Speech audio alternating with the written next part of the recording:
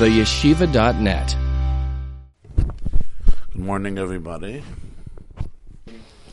Morgen Agatiyar, Afrelich and Purim, to one and all. So, Haman made a tree.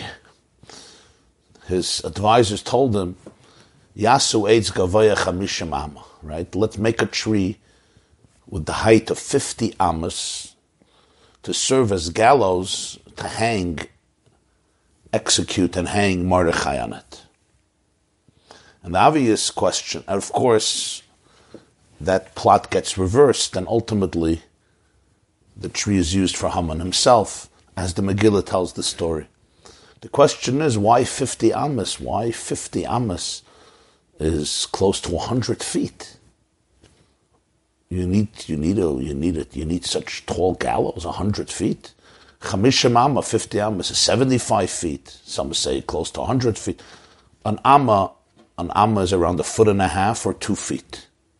There's arguments exactly, but it's a nice. It's at least 1.5 feet. So you're dealing with 75 feet, 100 feet. What do you need such a tree for? What's this concept? Yasu make an eitz and hang Mordechai on it. It turns out, as the Gemara says in Masechta Megillah, we learned that they hung Haman and they hung later the 10 sons of Haman. But when Haman is making it, it's just for Mordechai. What's this Chamishim Amma? Based on everything we learned in the Maimer till now, it becomes clear why Haman wanted this tree. So let's see in the next paragraph. If you didn't open your source sheets, please open your source sheets. He says, Ubazeh Yuvan. It's the middle of Perek Dalet, the second paragraph on this page, Reish Tzadik Vav. In your source sheets, the second paragraph from Reish Tzadik Vav. Ubazeh Yuvan. Ubazeh Yuvan ech ikir haneis hoya al yedei shenoded shnas hamelech shnas malka shalaylam. Tahainu hamshachas v'gilui hamoichin shenimshech oir bekelim v'oz memela hoya haneis v'atzalas Yisrael. Ki bebchine zu arei Yisrael li roish k'may shenizboyer le'el v'lechein hoya mapalas Haman ha-shechishav ala Yehudim. Based on everything that Tzemach Tzedek discussed earlier, in this Maimer of Chayev and Shlupsuma Bepuria, we can understand why the Maharil says, we go back to the question at the beginning of the Maimer, that the primary miracle was that the king could not sleep. And he asked in the beginning of the Maimer, that was not the primary miracle. The primary miracle was that Esther spoke to Achashverosh about the fate of her people, and he agreed to kill Haman and annul the decree. Or at least he didn't annul the decree, but he gave Jews the right for self-defense. That's the miracle. It's nice that he couldn't sleep and he rewarded Mordechai, and Mordechai was taken around Shushan. It's a very nice addition to the story, no question. But that was not... Yeah.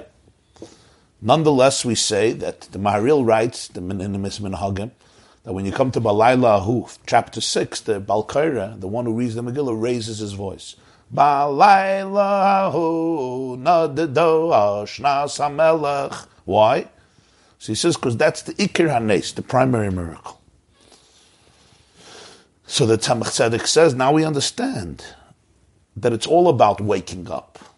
And that's what the Yalkut says. Not only Achashverosh woke up, it's that the king of the world woke up. It's all about waking up.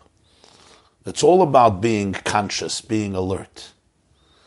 Balayla Unada Dashnas HaMelech is allegorical of a cosmic change from a state of sleep into a state of consciousness.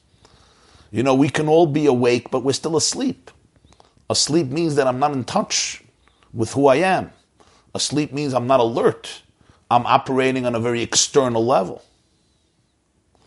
I once saw an answer. There was a Jew. His name was Reb Zalman Gurari. He was a Chabad Chassid, a wealthy, affluent Jew. He passed away a number of years ago. Reb Zalman Gurari. So I saw an answer. The Lubavitcher Rebbe wrote to him about various people who come to his Farbrengens. Chabad Chassidim who come to his Farbrengens on Shabbos. The Rebbe would farbring on Shabbos very often, and they were long. They were quite a few hours. And, it's not what a lot of people are used to. Shabbos afternoon, you eat cholent, you take a nap. But the Rebbe would farbring sometimes all day. There was no naps. I grew up, there's no such a concept of a nap on Shabbos. It was unheard of. The Lubavitcher Rebbe didn't sleep himself, nor did he let anybody else sleep. So, Nadu Dashnas HaMelech. So this Reb Zalman Gerari, he once received a letter from the Rebbe. You like that, huh? It's true. It's actually true. The chiddush is that it's still happening now. Till today. A person's influence is so profound sometimes. Till today, it doesn't let people sleep. So, I understand. When you raise your voice, what does that have to do with a nest? 1 second. Rebben Sion. Amenut. So he writes this note to Reb Zalman Gerari. He says, a lot of people come to Farbrengens, they think they're doing me a favor. They're not interested in being there. He said, some people actually sleep. He says, most of them, some of them sleep with closed eyes. Most of them sleep with open eyes. In other words, you could be somewhere, you can have open eyes, but I'm asleep. I'm asleep because I'm not operating with my full self, with my full consciousness. I'm not fully present. I say, in Yiddish expression, was schlafst du, right? What are you sleeping? It comes from Jonah. Jonah went to sleep when the waters were tumultuous, and they said, Yoina, malach nirdam, was schlafst du? Was schlafst du? The Panovich Rav Kahnman, was a great man.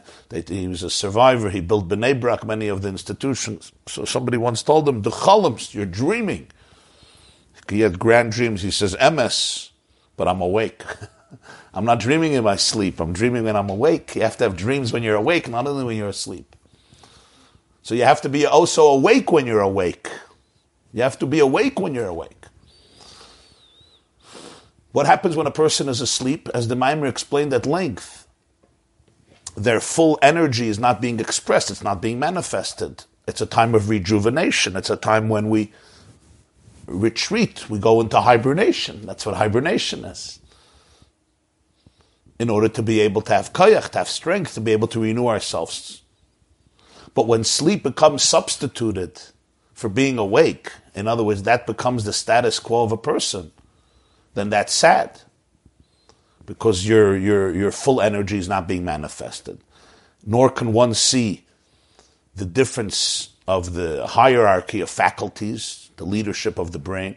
Nor can one recognize paradox and be able to say, this is true, this is not true. And all of this is a metaphor for what happens in Galus. This all happens in Galus, in exile. And therefore, when the king is not sleeping, so he says, in his words, the Ur comes into the Kalim. The light of the divine is manifested in the vessels. And then automatically, it's obvious that Yisrael are Li Rosh. Yisrael means my head, like we explained in the beginning of the Maimer, that the Jewish people are meant to be the brain of the cosmos. What do we mean, the brain of the cosmos? Not just to win many Nobel Prizes, even though that's very nice. The brain of the cosmos means to be able to serve as a source of clarity and inspiration and love and awareness to the entire planet and to the entire world. Could you just explain what you mean when you say that when a person's awake but asleep, they can't be? You said they can't deal with paradox. Is that because because their consciousness is restricted, they have to box reality in a certain way? Is that what you mean by that? What I meant, you ask what I mean by the paradox. I meant that in dreams we can entertain things that are opposite in a very comfortable way. I could be in New York and I could be in Australia. I could be in Manchester and I could be in Moscow at the same time. That's how dreams work. Suddenly you wake up, I'm not in Australia. And the reason is because our brain is more discerning, it's active, and it says 1 second. I'm not in Australia. But in a dream it's more nebulous. And really, for a relationship with Hashem, you need to be able to have that individual identity and also connect to the infinity at the same time. Yeah. That's it. Fair, thank you. Yeah. Comes the Maimon and says, "V'zeu shiratzel Haman lasis eitz gavoya chamisha mama litlis es Mordechai." So that's why Haman wants a tree with the height of 50 amas. The lechayre termul lama tzarich chamisha mama dafke b'mida. Why 50 amas? Ach yadu it's no and sheyesh nun shari bina. V'shara chamishim lehisig afilu Moshe Rabbeinu olav hashalom. The Gemara says in Maseches Rosh Hashanah that there are 50 portals of understanding. Chamishim shari bina. And the 50th portal, even Moshe did not grasp. It says all the 49 were given to Moshe, besides the 50th. Val zeh nemar nesiv lo yadu ayat. On this there's a pasuk in Eov, in Job 28. There's a path that even ayat, a certain very efficient, knowledgeable bird, also is unaware of. Nesiv is the path. Lo yadu ayat, that even the ayat, the bird, also doesn't know. We have the Sefer Yetzirah speaks about the fact that there's Lamed Beis Nesiva is Chachma. There's 50 portals to Bina and there's 32 pathways to Chachma. But there's that pathway that is beyond awareness. V'lachein b'mei ha'aymer seifrim rakam tes yoyim. V'shara chamishim hu b'shvuas shu ha'mezgala memela ki hu b'bchina shel ha'mayla misrus and l'sat. That's the interesting thing, that by the Sfiras ha'aymer, we count only 49 days. We don't count 50. The Torah says count 50 days. Tisperu chamishim yom. But the sages say it says somewhere else 7 weeks. So how do we reconcile that? We count 49 days. And then there's the 50th day, which is Shavuos. So why does the Torah say to count 50 days? And then the sages have to come and say, no, it doesn't mean to count 50. It means to count up to 50. But the Torah says, Tisperu chamishim yom. Says the Tzemach Tzedek, we count 49. Each day we work on ourselves. We open ourselves up more to the light of infinity in us. The 50th must be revealed as a gift, because it's that which is beyond the human being's ability to trigger and arouse. It's beyond Isarusa de Lasata, the arousal from below. Umavur l'mayla, based on what we explained above. The Yinikas HaKlippus Uritzoinam Dafka. Mimakam Gavoya K'moshe Kasim Tagbi Kanesher. Dafka al kein amra yasa eitz gavoya chamishim ama dafka shebchinas shara chamishim ul namayla bchinas she'ein yisaruzah l'sata magas sham al kein chashav shesham yuchalish l'tal Mordechai. Haman was a deep man. We explained earlier, we did this in the previous year, that the nurture for klipa, which is unholiness, to be able to receive the nurture, they want to rise like an eagle. The pasuk says, "Tagbi kanesh." They want to receive their light from a place that is above the structures that facilitate the divine energy, which is called mamale. They want to go to Sovev Makif, because over there they can get a lot of nurture. Like he gave the example of a barrel overflowing, and the wine pours in all directions, doesn't discriminate. When you put in a faucet, you channel the water, you harness it, you direct it, it's filtered. You know the concept of laser technology? What does laser technology do? Everything emits light, everything exudes light, but the light goes everywhere, so its energy gets mitigated. What does laser technology do? You're familiar with laser? What it does is, it contracts, it limits the light to be able to go in one direction, and therefore it's with precision. The light is shooting out with precision, and therefore its impact, its momentum, its intensity is more powerful. Because by limiting it to go in one direction, you can harness all the momentum, all the power that's embedded in it, and utilize it to the point that today they perform surgeries through laser technology, right? They can literally go into the body, and it's beautiful because there's no cutting, there's no physical cutting. You can cut diamonds. So laser technology is very powerful. Why? Because you're limiting the light, and therefore it's not being squandered. They want to get the light. They can have access to the light that is above structure. So then Klippa could get a lot of chiyus. So Haman says, they don't only want to make a tree of 50 amas physically. Haman wants to rise up to that level of 50 amas 50 Shari Bin. Over there he can rule over Mordechai. Ula b'seif napachu. At the end, what happens? The king is not asleep. Because the king wakes up, Shetalu Oisela Eitz Dadafka. This very tree becomes the source of his defeat. V'hainu hakoila de gilui hamoichin. Because once the king wakes up, everything changes. The world is not in hibernation anymore. Once there is the gilui hamoichin. Once we're awake and there's the revelation and the manifestation of awareness in a very profound way, like the person who's awake, the consciousness is not reduced, but it's revealed. So the divine energy is revealed in the universe, and it becomes clear what's on top, what's on bottom, what's important, what's not important, what's real, what's not real. So then that very tree becomes the source for the defeat of evil. And then even the 50th tree is revealed to Yisrael, which means it's revealed to those forces, those realities in the world that want to uphold the story of unity and love.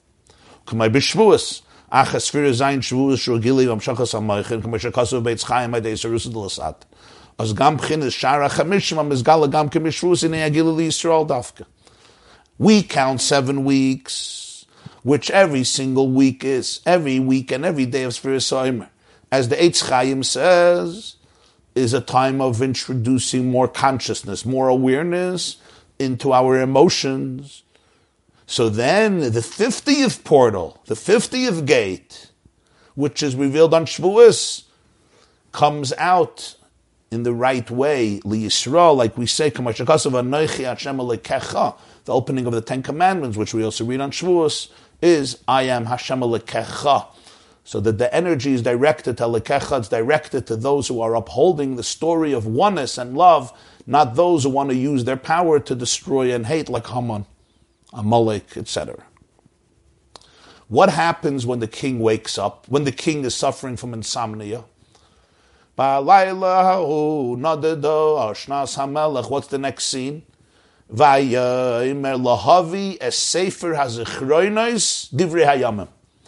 The king instructs, this is the opening of chapter 6 of the book of Esther. The king says, bring the Sefer HaZichronos. The reason why people drink wine is because they gave Haman, I think, wine. Yeah. That's why. Yeah, very good, very good. To bring the Sefer HaZichronos, the book of memories, let's go down memory lane. Divrei Hayamim, the book that records the chronology, the history of everything that happened in the palace. And what happens? And they find that it's written, Vayimtzu Kosov, they find that it's written that 2 people, Bixen and Seresh, who were part of the security team of Achashverosh, plotted his assassination. And Mordechai reported to Esther, and Esther reported to the king, and the king's life was saved. That's what happens when the king wakes up. He asks them to bring Sefer HaZichronos, the journal, the diary that has all the memories, Divrei Hayamim, the words of the days, which means the stories of all the days. So now the Tzemach Tzedek explains what this means. He gives an incredible interpretation. When the Melech, the Yalkut Shemaini says, who's the Melech, Malka Shalom, the king of the world, wakes up, Pirush, Shenishpal v'nimshach ha'or v'nislabish b'kelim, Shuhimchines Makar his Havus Azman. What happens when the king wakes up is that the infinite light is channeled and lowered and humbles itself and channels itself through vessels. And that's the source of creation of time. That's why it's called the stories of the days. The Ein Sof itself, infinity, transcends matter, transcends space, but also transcends time. Time is also a creation. Before the world existed, there was no before the world existed. Because it was before, there was a concept of before. Because time itself, Zman itself, is a nivra. Today we know, Einstein helped us understand this at least somewhat, that time is actually a dimension of matter. And that's why time is relative. And in ultimate reality, you completely transcend time. So based on what he explained before, that generally there is the concept of the Ein Sof, the way it's channeled in Kalim. And that's where there's a structure. That's called Yosher. But there's also something called Igulim, or Sof of Kalalman, which is the infinite light that transcends structure. During sleep, the light goes back to the source. Just like when a person is asleep, the faculties are not manifested through the limbs of the body. I'm just sleeping. The faculties go back, they ascend back to their pristine, transcendent, and therefore they're not manifested in the world. And because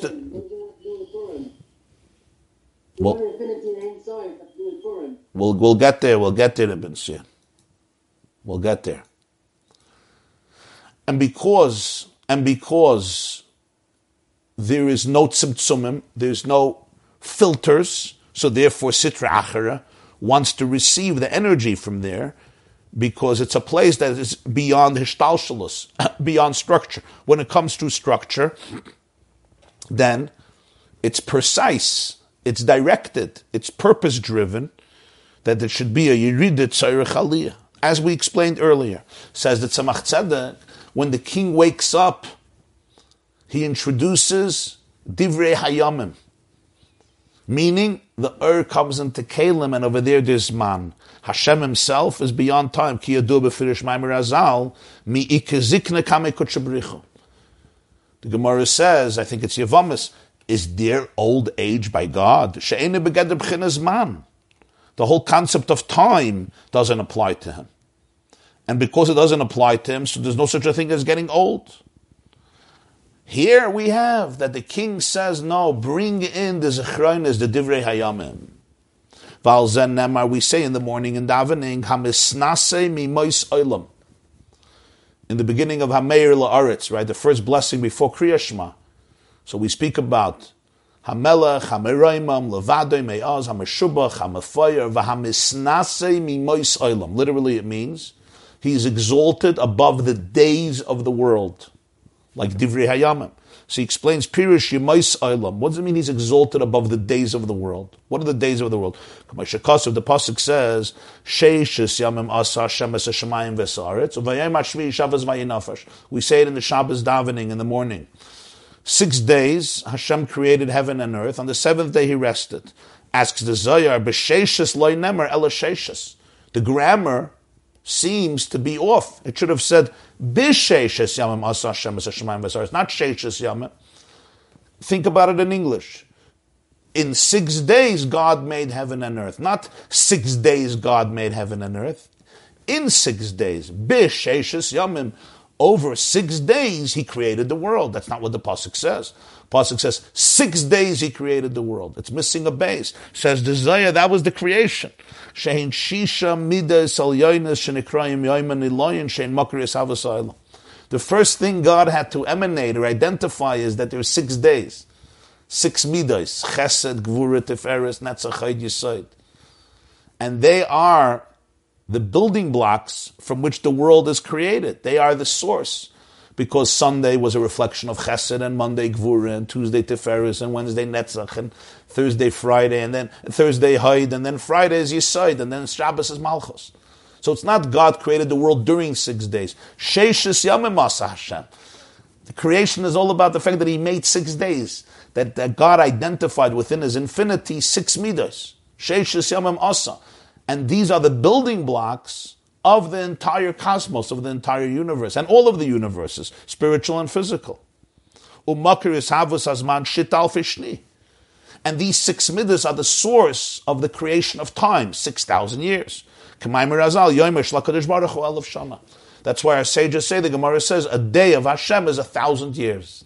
The Pasuk says in Tehillim, Ki elef shanim beinecha k'yom esma. 1,000 years for you is like yesterday, like a day. God's day is 1,000 years. What does this mean? Because there are 6 days of creation. Each day embodies one midah, and that's the source of the 6 millennia. The Gemara says in Rosh Hashanah, Shit alfei shnin dehava alma. The world continues for 6,000 years, and then V'chad Charuv, the 7th millennium, is a completely different type of reality. Bittul, transcendence, oneness. The 7th millennium, that's Shabbos. But during the 6 days, every 1,000 years is an expression of one day of creation. In fact, The Ramban and other Rishonim, Rabbeinu Bechaya, and in works of Kabbalah and Machshava, they discuss how every creation of every single day parallels what would happen in history during that millennium. So Sunday represents the first 1,000 years. If you study well what happened on Friday, that's the 6th millennium. We are now in the 6th millennium. 5781 is the 6th millennium. We're getting closer to the 7th millennium in the year 6000. It's Friday afternoon. Now it's Friday afternoon. Every day is 1,000 years. The Ramban says this, Rabbeinu Bechaya, other Rishonim say that every 1,000 years is divided in two. 500 years is the night, and the second 500 years is the day. So 5,000, the year 5,000, Hey Alafim, that began Thursday night of creation. 5,500, Tov Kuf, is Friday morning. 5750 is Friday midday. You with me? Friday midday. Because if 500 years is 12 hours, 24 hours is 1,000 years. So 1,200, 12 hours represents 500 years. So 6 hours represents 250 years. So when did we hit Friday afternoon? Tavshin Nun, 5750. That's when we hit Friday afternoon. What happens in the house Friday afternoon? Rabbi Litzman is laughing. A lot of chaos. Right? The men are trying to taste the kugel, and the women are trying to prepare for Shabbos. Friday afternoon is Lebedik. 5750, Tavshin Nun. Friday afternoon. What's Tzemach Tzedek saying? All of this is a result of the 6 Midas. The 6 Midas are 6,000 years. In other words, the focus is his day is 1,000 years. It's a day. Because this represents the Midas. Hashem himself is exalted above the days of the world. The days of the world are referring here to the 6 days, which embody, and they are the progenitors of the 6 millennia. And because they're the progenitors of the 6 millennia, so when we say Hamisnase Mimois Oilamis, Hashem himself transcends time. Time only exists as a result of infinity articulating itself within structures that will allow for space, and for time, and ultimately for matter. Tzoif, what's what we say in davening, Tzoif umabet at Tzoif kol adoyres beskira achas. He gazes and can look at all of the generations with one scan. Beskira achas. How can you do that? It's like you take a picture of something, you scan. Skira is a scan. And it scans everything, all the details. For us, 6,000 years is a long time. Hashem, because he transcends time, so beskira achas, in one scan, he could see it all. Zel, that's what the Navi says. Yeshaya says, Berega katan azaftich u'berachmim g'dolam akaptzich. For one moment I have left you, and with great compassion I will bring you back, I will gather you. The Ein Zedava v'heifucha. What's the sequence in this pasuk? For one moment I left you, but with great compassion I'm going to gather you. He says it's not two separate things, it's one message. When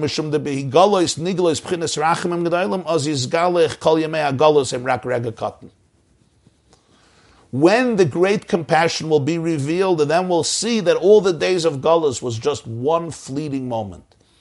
When you're inside of it, it's extremely long, and it seems never ending. When you experience the Rachamim G'dolim, Akaptzech, then the whole thing is redefined, it's reframed. And that which looked like 1,000 years from one level is really only one day. We know today that time is relative, even in our own perceptions, right? If somebody's traveling with the speed of light, 186,000 miles per second, the time passes in a completely different fashion. In other words, depends where you are, that's how fast or slow time is going. There could be 2 children, 2 infants who are born. One lives here on planet Earth, and the other one is taken by a spaceship far, far up. And 50 years later, one man is 50 years old, and the other one is just having his bris. And this is reality. What happened? What happened? 50 years was a day. And this is pure science, this is pure physics, this is Einsteinian physics. Time is relative. You go into a deeper space of reality, everything changes. So 1,000 years becomes one day. So he says, when you'll have the Gili of Rachamim G'dolim, we'll be able to see that it was all a rega cotton from a higher perspective. Ube'emez, gam b'chinas skira achas u'shekvar nishtalshlu ne'etzalim. Kehu yizbarech eine begedez mankla. Even when we say that God perceives all of reality through one scan, that's also a definition of time. It's just, it won't take 6,000 years, it takes a day, it takes a moment. The truth is, Hashem himself transcends any definition of time, even the slowest or the fastest time. So therefore, how does this all relate to what we're talking about? V'hinei begalos the kutchabrichu salik le'ele nesham l'mayla meb'chinas man. In Galos, when the Zohar says that kutchabrichu ascends higher and higher, it transcends time. Aval keshenadada nimshach b'chinas divrei hayamim. But when the king is not sleeping anymore, when the king is awake, he says, bring the Sefer HaZechronos Divrei Hayamim. Now the oir is channeled into Kalim. It's not a state of Shina. In a state of Shina, in a sleep, the oir is Salik La'elo La'ela, so transcends Kalim, so transcends Yemois Olam, so transcends Man. And because of that, down here below, there could be chaos, there could be confusion, there's a lack of awareness, and there's a lack of clarity, and that's Galus. When the king is not asleep anymore, he says, Lahavi Sefer HaZechronos Divrei Hayamim. Now what this teaches us is that there's also the opposite idea. The Gemara says that when the Gentiles came into the Heichal to destroy the Beis HaMikdash, they saw that the cherubs were intertwined with each other. Gemara in Yuman on Dalet, Kruvim u'urin zebazeh. The Kruvim were interconnected. And the Rishonim asks, the Ritva asks, and others, it doesn't make sense because usually we say that when the Kruvim were looking at each other, it meant that the relationship between God and Israel was peaceful. And when the Kruvim turned away from each other, it meant that there was conflict. During the time of the destruction, it seems like it was the greatest conflict. And that's why then the Kruvim should have been drifting away from each other. But we say, no, Ma'urim Zebazeh. They were actually experiencing a very deep connection and a relationship. What does that mean? So the Maggid of Mezrich famously said about this, something very powerful, that the Gemara says in Yevamos, Chayav Adam Lifkedas Ishte B'Shasha Yotze L'Derech. Before a person goes on a journey, the night before he has to be together with his wife. Because he's leaving. So the Maggid says, when the Beis HaMikdash was being destroyed, the husband was going on a long journey. Before that, you have to be together. That's why the cherubs were intertwined with each other. The Bnei Yissaschar quotes this from the Maggid of Mezrich. It's a famous teaching of the Maggid of Mezrich. The Rebbe once added in a Purim Maimer, Balayla Hu Nadada Tavshin Mem Daled 84, which is based on this Maimer, and based on a Maimer Balayla Hu Tavshin 1940 of his father-in-law, the first Maimer he said when he came to America, that this explains also what happens, because when the couple is together, he impregnates her with a seed. So when Hashem was together with Knesset Yisrael during the time of the Churban, he impregnated us with the seed of Geula, the seed of Mashiach. And that seed develops over the 9 months. It develops over the time of Galus, and Mashiach is the birth of that seed, which explains why Chazal tell us Mashiach was born on Tisha B'Av. Because on Tisha B'Av, the cherubs were intertwined with each other, and Klal Yisrael conceived the seed of the divine, the seed of Geula. Now, what does this mean in this context? We can understand this because when you're asleep, in many ways, the light is in a much higher space. And because the light is in a much higher space, therefore, below, your consciousness is reduced. And there is confusion, but it's because the light really went up to a much deeper space, to a much higher place. But the way it's manifested in the world, it's manifested in the world as a time of darkness. So there's two things happening at the same time. In a deeper, higher space, there's deep intimacy. There's deep unity. But the way it's manifested down here is there's a reduced sense of consciousness. What's Geula? What happens when the king wakes up now? The infinite energy is channeled within the finite structures of the person. So therefore, there's a concept of Geula. So in many ways, Galus has this very powerful thing because you go higher than Zman. And when you go higher than Zman and higher than structure, you're touching infinity. The problem is, infinity is not manifested in vessels and structures. So down here, there could be a circus, there could be absolute chaos. That's what Galus is. And that's why Haman says, ooh, it's time to celebrate. Let's build a tree, Chamishim Amma. Ba'layla hu nada dashnas hamelech vayomer lohavi a sefer hazichronis divrei hayamim. Oir is bekelim. The oir has to come into the keli. The oir comes into the keli, divrei hayamim. This is the ikar hanes. This is the great miracle. What does this mean in a person's life? In a person's life, very, very briefly, it means whenever we have an experience that's overwhelming, what happens? Our vessels can't contain it. In other words, we're being introduced to a higher light. What we call galus, now this is sensitive stuff, and we have to say this with a lot of compassion. What we call galus, what we sometimes call trauma, what we call pain, is really introducing us to a higher light that we cannot deal with, we can't contain. And therefore we shut down. We go to sleep because I can't deal with it. What is healing? Healing is allowing that light to be integrated into your vessels, not being afraid of the light. And when you're not afraid of it, you integrate it into your life, and that's what waking up really means. So throughout our lives, we experience things that are overwhelming. They transcend us, and we go to sleep because I cannot deal with this. There's too much resistance. It's too big. It's too powerful. And when it's too powerful, it can often spell out and be perceived as destruction because my vessels are being shut down because the light is too deep. It's higher than time. That's why Galus is the time that the Kruvim are together. The unity is very, very deep. It's the light of Geula, but it's above the vessels. And in a tangible way, there's chaos, there's destruction. And that's why there is grief and there's pain. What is Geula? Geula is not being afraid of anything that's going on in me and realizing that I have the power to integrate it into myself. And then when I can do that, that very source of trauma becomes my greatest source of healing.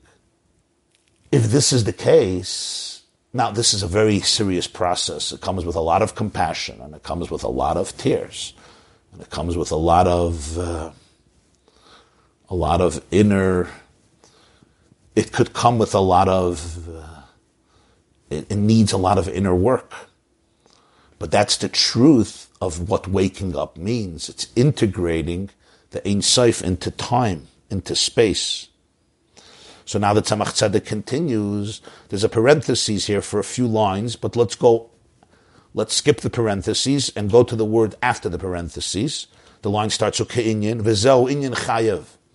V'zeu inyan chayev inish lebesume ad layada. Now we come back to the question at the beginning of the Maimer. The question was, what's this idea of inebriating yourself until you don't know the difference between cursed as Haman and blessed as Mordechai? And he quoted the pasuk from Shir Hashirim, that your mouth is like delicious, good wine. It wakes up the lips of those who are asleep. And he said, what does that mean? Wine usually puts people to sleep. And that's how he got into the whole idea of Balayla hu nada dashnas hamelach. Comes the Tzemach Tzedek and says, V'zeu inyan chayev inish l'besuma ad layadi. Now we can understand what it means that a person has to inebriate himself until he doesn't know. Pirush yadi lashon heker. Ad layada means till you don't recognize. Know is like recognizing. V'hinei lamay lemebchinis ishtalshlos asher sham tzadakta matitin loy ei nikr ben aram lebarach Mordechai. The pasuk says in Eov, Im tzadakta matiten loy, rabuf she'echa matasen loy. Mamiyadcha yikach. Which means, even if you're righteous, what do you think you're going to be giving God? What are you going to give God? When you go above Ishtalshalus, there may not be a difference that's recognizable between cursed as Haman and blessed as Mordechai. Why? This is the explanation in the Medrash. The Medrash says, "Ha'orze ma'isa tzadikim, choshech ma'isa rishayim, eini yedeya be'ezeh mehen chafetz." It's a fascinating Medrash. The Medrash says, God created the light and the darkness. Light represents the work of tzaddikim, the actions of the righteous. Darkness represents the actions of the wicked. The Medrash Rabbah says, and I don't know which one God wants. And then it says God saw that the light is good and he separated the light from the darkness. Now I say he wants the actions of tzaddikim. What type of thought is this? We don't know what God wants? This is a Medrash Rabbah, Parshas Bereishis in the beginning. If he wants Maisa Tzadikim or Maisa Rishayim, come on. How can you say this? Says the Tzemach Tzedek, because there is that level of divinity, of infinity, where it would seem it doesn't matter. Nothing matters. You can't move him. You can't impress him. He doesn't need you. So who cares how a person behaves? What's the difference? Haman, Mordechai, it's all the same thing. Imagine, no borders, no religion, no structures, no countries, no right and wrong. That's what the Medrash says. Any day be'ezeh men chafetz. Why are you defining God based on your limitations? That's a very, very serious idea. This means that there could be a space in reality where everything goes, where I don't know what he cares about. Does he care about this? Does he care about that? Because after all, if he transcends every definition, so does he transcend morality too? So nothing makes a difference. And do you think that what you do or what you don't do is going to have an impact? That's the thought process that can exist. So what has to happen? V'tzarich lebesumeh. For this, a person needs to be inebriated. What does it mean you're inebriated? Lahagia lebchina zu sheloi lavad al manas lekabel pras. Rak ve'im chaloi chafatzti.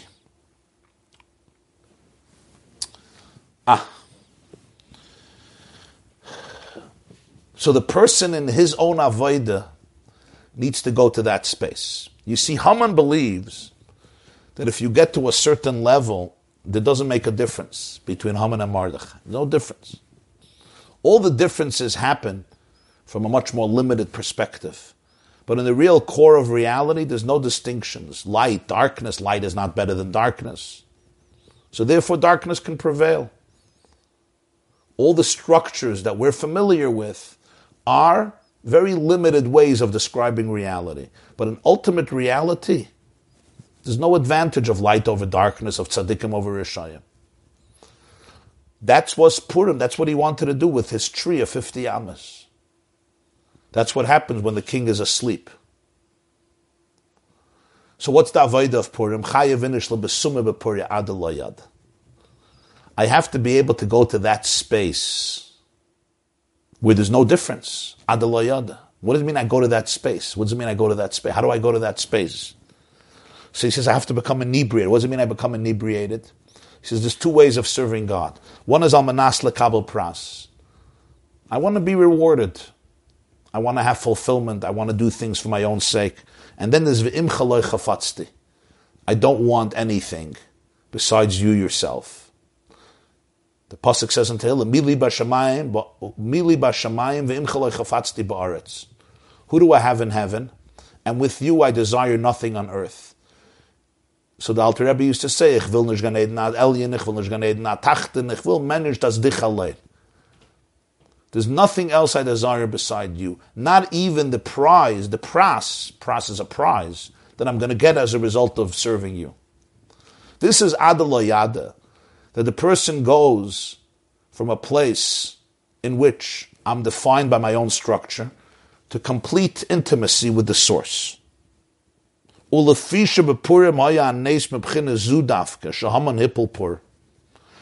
Purim, the miracle happened on that level because Haman threw a lot. Why do we call Purim Purim? Purim means lots, goyrels. Why is that important to the story? So he threw a lot. Who cares? What's a lot? What's a goyrel? A goyrel seems random. When you make a goyrel and somebody wins, there's no purpose. Why did you win? It's a ridiculous question. It's called luck. That's what goyrel is. You won the lottery. Why did you win the lottery? It's logical. You deserved it. It's called blind luck. That's what goyrel is. Why is Haman throwing a goyrel? Because Haman wants to go into that space where nothing matters, where it's sheer luck. There's no distinctions. You win, I win. It's all a goyrel.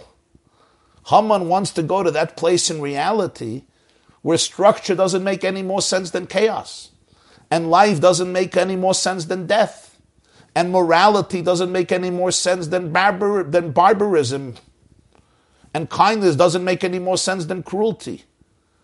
And all the boundaries of right and wrong and good and bad and light and darkness would become irrelevant. That's the place that Haman feels he can rule, he can dominate. And he says, if God is really infinite and God is really perfect, you think he needs you? You think you can accomplish something? You think what you do or don't do matters? Who do you think you are? You're so arrogant. That's where the drama of Purim was happening. The drama of Purim was happening on the level of sleep, where the light ascends from the vessels, retreats back to infinity, and then this world can become a chaotic place. Because the king is sleeping. And when the king is sleeping, you can do whatever you want. So the avodah of Purim is chayev in it, just like the king woke up and brought it into Divrei Hayamim. The avodah of Purim is I become inebriated. Meaning, my avodah Hashem reaches that place where I go out of my own vessels. I go out of my own structures. What does it mean I go out of my own structures? I have to open myself up to the infinite light beyond the Kalim. Because that's where Haman wants to reach. That's where Mordechai has to reach. Haman wants to destroy structure. You also have to destroy structure. But in a positive sense. What does it mean to destroy structure? Get out of your head. Get out of your own structures. Ask not what God can do for you. Ask what you can do for God. Ask not what your wife can do for you. Ask what you can do for your wife. Ask not what the Jewish people can do for you, what the world can do for you. Ask what you can do for the world. Ask not what I need. Allow myself to open myself up to transcendence, to infinity. That's Adlayada. Purim is throwing lots. Haman wants to throw lots. He wants randomness. He celebrates randomness. Al derechim takbiya kanesher. He rises like an eagle. And from there he was brought down. How? The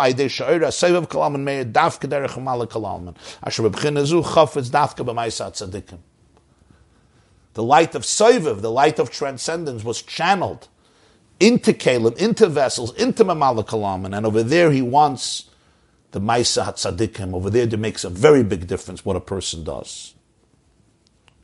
But in order to be able to channel it back into Mamala Kalalman, I have to go to that space of Adalayada ben Arhamah Baruch Mordechai. V'zeu kiyayin hatoyev doivev sifsei yishanim. That's how we go back to the beginning, that good wine wakes up the lips. It triggers, it arouses the lips of those who are asleep. Ki hine ba'layla hahu dafka nadada. It was at night when he couldn't sleep. Hu hainu b'chines helam. The expression is b'layla hahu, that night. B'layla is dark. It's night. Hahu is also concealment. Because in Hebrew, hu, you always say about third person when somebody is not here. Hu lashon nister. Hu means he's concealed. He or she. When you're right in front of me, I don't say hu, I say ata, you. Second person is ata. Hu is always third person. Balayla hu is helam. When Rachel gets the mandrakes from Leah, Rachel says, you give me the mandrakes and therefore Yaakov will sleep with you. What's who? Because Leah almadis kasya. Rachel was giving up Yaakov to Leah that night. And Leah is the world of concealment. Rachel is the world of revelation. If you remember the Maimarim, we learned about Rachel and Leah. Leah is the hidden world. Leah is the world of Ada Lo Yada. Nobody knows Leah. Rachel is the Almadas Gaia, the revealed world. Who's Leah's shidduch? Esav. Esav is Haman's grandfather. Leah is somehow connected to Esav. Rachel is supposed to marry Yaakov. Rachel now gives Yaakov back to Leah. She says, Yachen yishka vimcha ha'laylahu. Leah is Almadas Kasya. Ula asid lava, when the Mashiach comes, the Pasuk says in Yeshaya, V'amar bayoim ahu, hine elekenu zeh, kivinu loy v'yashenu zeh Hashem kivinu loy nagilav v'nizmach b'shavasai. On that day, bayoim ahu, on that day, it will be said, hine elekenu zeh. In other words, what is Geula? You take the hu and you bring it into zeh. You don't want to let go of the hu. The hu is actually the secret of infinity. The who is that which transcends you. But when it stays up there in who, down here there could be chaos. And that's exactly what trauma is. I was accessed. All pain is that. I have access to a very deep light and I can't make peace with it. And therefore it breaks down the system. You need the who to come into the zeh. But Purim gamke nimshach hamoichin mehelim de b'chinis laila hu ela gilui. On Purim, the moichin, the awareness from a state of concealment, of Laila Hahu, that night it came out in a revealed way, Liyos Me'irim Bezah HaNikra Melech, to be able to shine within the structures of the Midas, known as the Eirampim, which is also called Melech. Ba'Laila Hahu, Nada Dashnasa Melech. V'yadua de Yayin Gerim Hagili. Wine is that which you bring out from the depth of the grapes, and you reveal it. The wine is embedded in the grape. You squeeze the grape, the wine comes out. People drink wine, the Gemara says in Maseches Eruvin, Nichnas Yayin, Yotzes Soid. When you drink wine, secrets come out. In fact, Yayin and Soid have the same numerical value, 70. So when you bring in the wine, the secrets come out. Wine causes revelation. And that's why they used to do wine libations when the Leviim would sing in the Beis HaMikdash every morning. Va'avad HaLevi hu, it says in Parshas Kairach, Va'avad HaLevi hu. The Levi will serve in the Beis HaMikdash. The word who is completely, apparently superfluous and unnecessary. What do you mean, Va'avad HaLevi hu? The Levi will serve him. So he says, Lahamshich b'chinas hu me'elam al-agili. The Levi refers to Almadas Kasya, the concealed world. Kayin is chesed, Levi is gvura. The Levi ascends, that's why the Levi sings. Song is ascent, as we learned in the Maimer of B'Shalach and Torah. Va'avad al-Levi hu, the Levi has access to who and takes the who and brings it out to revelation. V'zeu doivev sifse yeshanim. That's the idea that the light, the wine, allows the lips of those who are asleep to begin talking, to begin communicating. That's the Chayav Inish, lebesume bepuria, that the wine of Purim helps us wake up from our sleep. That's what the Maharil says, Balayla Huna, that they have to raise your voice. So Rabbi Sion asked, what does raising your voice have to do with anything? But that's the idea of doivev sifse yeshanim. When you're asleep, you usually don't communicate. You're awake, you can raise your voice. So the wine is doivev sifse yeshanim. It arouses and it triggers the lips of those who are asleep. There should be balayla hu nada dashnas hamelech. So it's expressed that now we raise our voices like biyakaila. V'lechein chayav lebesume. And that's why Purim, there's a mitzvah to drink wine in order to reveal the state of lebesume v'yadua the simchas hanefesh belakus nikra yayin hamisameach. K'meshakasav makamachar apasik oistri lagef. The Maimer of Torah Parshas Vayechi, I think we learned it, explains that the joy of the soul in godliness, the joy of the soul in alakus is called yayin hamisameach. The wine that is misameach, it brings out simcha. It brings out the inner secrets. So it allows the Adal Yada ben Ur Haman Lebarach Mardechai to come out in a revealed way. And when it comes out in a revealed way, then Haman is defeated. Evil is defeated, and goodness prevails. That's why the Maharil says that from Balayla Unadar Shas HaMelech, you raise your voice. That's the Ikir Hanes. The Ikir Hanes is the waking up. When I wake up, everything changes. When a person is asleep, we all know, I'm not alert. I'm not fully aware of what's happening. I'm living in a compromised space. When I'm awake, you're completely in touch. You're completely in touch with yourself and with your truth. It says in Parshas Vayechi, Oisri la gefen iroi, v'lasareka b'ni asayin. Oisri la gefen iroi is part of the blessings of Yaakov to Yehuda, where he speaks about the fact that he's going to tie his donkey to the vine because there's going to be so many grapes that one donkey will be filled with clusters of grapes because there'll be so many clusters. So in that Maimer in Parshas Vayechi in Torah the Baal HaTanya explains at length about Yayin. There's another few lines here. It's a lot of Kabbalistic references, so if you want you could learn it yourself. But this basically concludes the main theme, the main thrust of this Maimer of the Tzemach Tzedek, of Balayla, of Chayev Inish L'Psumah B'Puria Adelo Yada Ben Orer Hamal L'Barach Mardechai. What did you take out of it? Yeah, you said it's incredible, so I'm asking you. Right, what it means, yeah. So in all of our lives, to explain what you're saying, in all of our lives, we can walk around like zombies. We walk around sleep. What does it mean I walk around sleeping? I'm awake. I'm doing everything. But I'm like a zombie. I'm a robot. I'm asleep. There's no passion. There's no life. I resign. Rabbi Jacobson, I work in chaplaincy in Manchester, the university there, and I was giving out some Purim stuff to students, and there's a student, a girl, and she keeps on telling, 3-4 times she's mentioned to me that she suffers from chronic fatigue. So I plucked up the courage, I didn't say anything, I just empathized, and I plucked up the courage to say to her that I don't understand. Every time I meet you, you're so full of chayas. You seem to be so alive. She's a Shomer Shabbos. She's a frum girl. I didn't understand what she was saying. She suffers from chronic fatigue. I couldn't see any signals at all. And she used one word, which is very related to Purim. She said masking. It's masking. It's all masking. So what goes on in her inner world is really hidden. I was a blow for a person who I don't think I can see people and understand people on a deeper level. I totally was.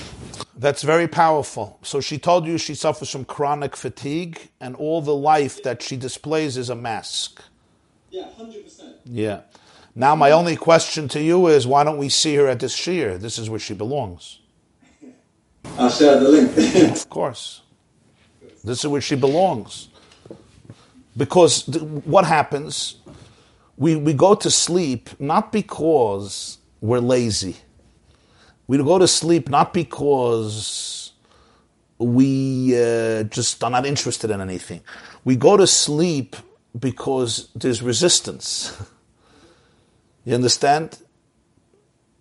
We want to save our energy. It's like the trees in the winter. They hibernate because they don't have energy to produce leaves, to do photosynthesis. The little energy they have to keep to themselves, so they go into hibernation. Why do the bears go into hibernation? They're not eating every day during the winter. It's it takes a lot of energy to live, and you don't have it. So, why teenagers go to like to sleep? Of course, that's why teenagers love to sleep. That's their energy is from a place of chaos, and in the structure of reality, they know they can't achieve anything, so forget it. Yeah. There's chaos happening in my mind. If I live a structured life, all I'll experience is the pain of the chaos. There's no way of integrating it. You go to sleep. In many ways, sleep is the release of higher states of consciousness that I can't deal with. And what happens in my revealed life? In my revealed life, I may be awake, but I'm asleep. I'm resigned. It's just too much energy to integrate. So, I live more on a superficial level. I do what I have to do. But my inner world is in turmoil. There's a lot of anxiety. What was the miracle of Purim? Balaylahu nadadash nasa malach. He woke up. The king wakes up. But it's not that he woke up because he wasn't sleeping anymore. really waking up is integrating everything you experience during your sleep into your conscious self. That's what it is. It's bringing together those two states of consciousness. Bringing that in. It's an miracle with Haman, because Haman, what happened to Haman when he was sleeping? Well, Haman... Maybe a miracle by Hanukkah. Yeah. And when you can integrate, then that changes everything. Because what that means is that the person can actually, instead of being afraid of their inner light, they actually make peace with their inner light. I don't have to run away from my reality. I can actually integrate it. Is there a connection between the Maimer of the Tzemach Tzedek, where he says first is Tzimtzum, and therein is light, to the other Maimer of the Tzemach Tzedek that we learned about the sheep and the goats, explaining the teaching of the Maggid, about the king and the queen? It seems there that there's two avodas that are equal. There's two possible paths in avodas Hashem. There's the goat and there's the sheep. Esav and Yaakov. There's dealing with light and dealing with darkness. But here we see, no, there's first darkness and then there's light, and you want to defeat the darkness. Well, you're asking the deep questions here. Just to summarize it very briefly, and that is, the goats represent the avodah of Esav, and when there is darkness, the tzimtzum, that's where Haman wants to shine. But from the darkness, you have to create light, and then take the darkness and transform it into light, and that's what Adalayada is. And then ultimately you learn that whichever avodah you're in, Arur Haman or Baruch Mordechai, you can make peace between both of them, because the darkness is really here only to be transformed. So you reach a place where Adalayada ben Arur Haman or Baruch Mordechai, you absolutely don't know the difference anymore, because you transform Arur Haman into Baruch Mordechai. You spoke about 50. Is that why 50 is the number of Jubilee, Yovel? Yeah. Haman builds gallows of 50 amas. Did he really have in mind the 50th level, or that's the hashgacha? Well, it could be it was in his own subconscious, his own 50th level. Rabbi Jacobson? Yeah. Is that possibly why, it's funny, whenever I quote the saying, especially on Purim, I end up saying, Oro Mordechai, the Porach Haman. Which would have been more, you would have thought, you would have said it like that, because that's the ultimate confusion, but maybe it says it the way it does, because ultimately we need to bring this, as we said, to be Meir, the Soviet, back down into where we can't stay there. We've got to make sure we come back to the conclusion that Hashem Chofetz Ma'aseh Tzadikim. Is that the reason it's written that way? I think, of course. Next question. From our perception, there is good, and there is the opposite of good. But if God is all and God is only good, so then maybe the truth is that there is revealed good and unrevealed good. We say there's good and there's the opposite. But if God is all and God is only good, so everything is good. The difference is how revealed it is. The unrevealed good is good hidden by a husk of seemingly negative things. We know things seem bad, but sometimes they turn out to be good. Does Adalayada mean that you can't tell the difference between the good of Mordechai and the bad of Haman? You reach a level where the apparent good and the hidden good are both the same. That's a very, very beautiful interpretation. It's brought in Chassidus, that interpretation, and it's really connected to what we're saying. In other words, you're reaching that space where Haman seems to be as powerful as Mordechai, and that's why there's no difference. And that's where Haman wants to receive his nurture from. And that's where the light is touching the place of infinity. And infinity can create chaos. In other words, it can create a world of Haman. Psychologically, infinity can create a tremendous amount of inner confusion. And on Purim, I touch that space because I know that I can integrate it. I don't have to be afraid. You see, we are afraid of our chaos. Listen to Bezriel. We're afraid of our chaos. We don't want to deal with it, so we go to sleep. You understand? What is healing? Healing is you don't have to run away. You could stay there.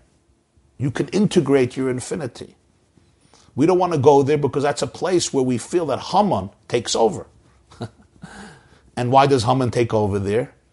Because I'm not in control. It's very scary. It's overwhelming. What this Maimer teaches you is that Balayla hu nada dashnas hamelech, you don't have to go to sleep. You can integrate it. So we each have very, very deep energies, and they're often come out in life in deep challenges and deep things that we're dealing with. How do you deal with that? So either you become like a robot or a zombie, or you become angry or upset, or you go into a depression, or you just go to sleep. And you cut yourself off from that level of reality. You don't want to deal with it. So you just go to work every day, you pay the bills, and you eat some kugel, and you eat hamantash, and all is good. The gift is not to be afraid of any part in you, and to know that ultimately everything can be channeled into your life, and you can hold on to it, you could contain it. And the reason you could contain it is because it belongs to you. This is part of your essence. This is part of your mission. You could wake up.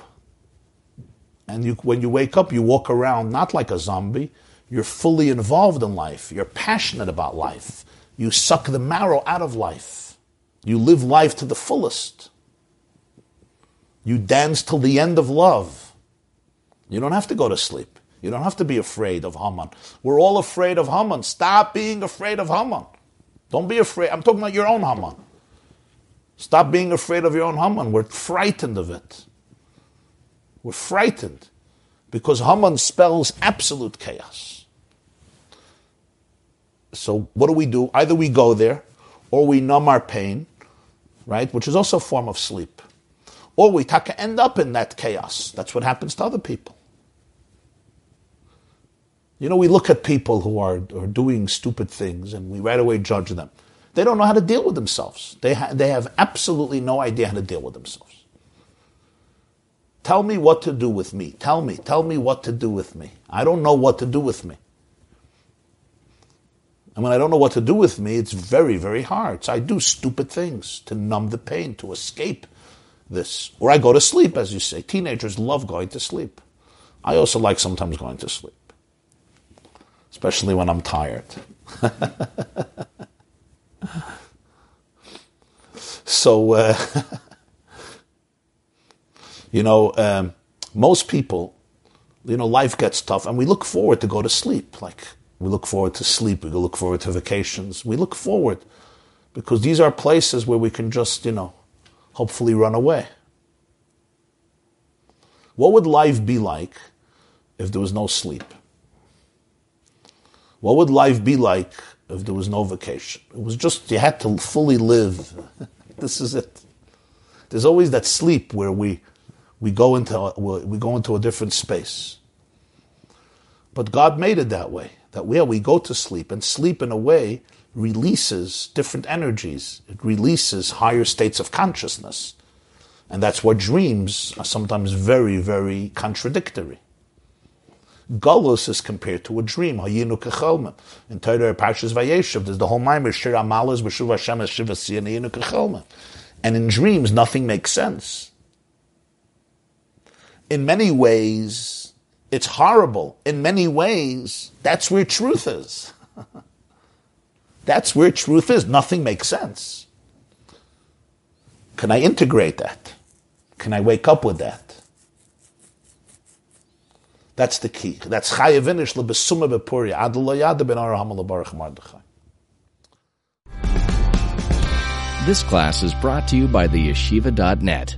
Please help us continue the classes. Make even a small contribution at www.theyeshiva.net/donate.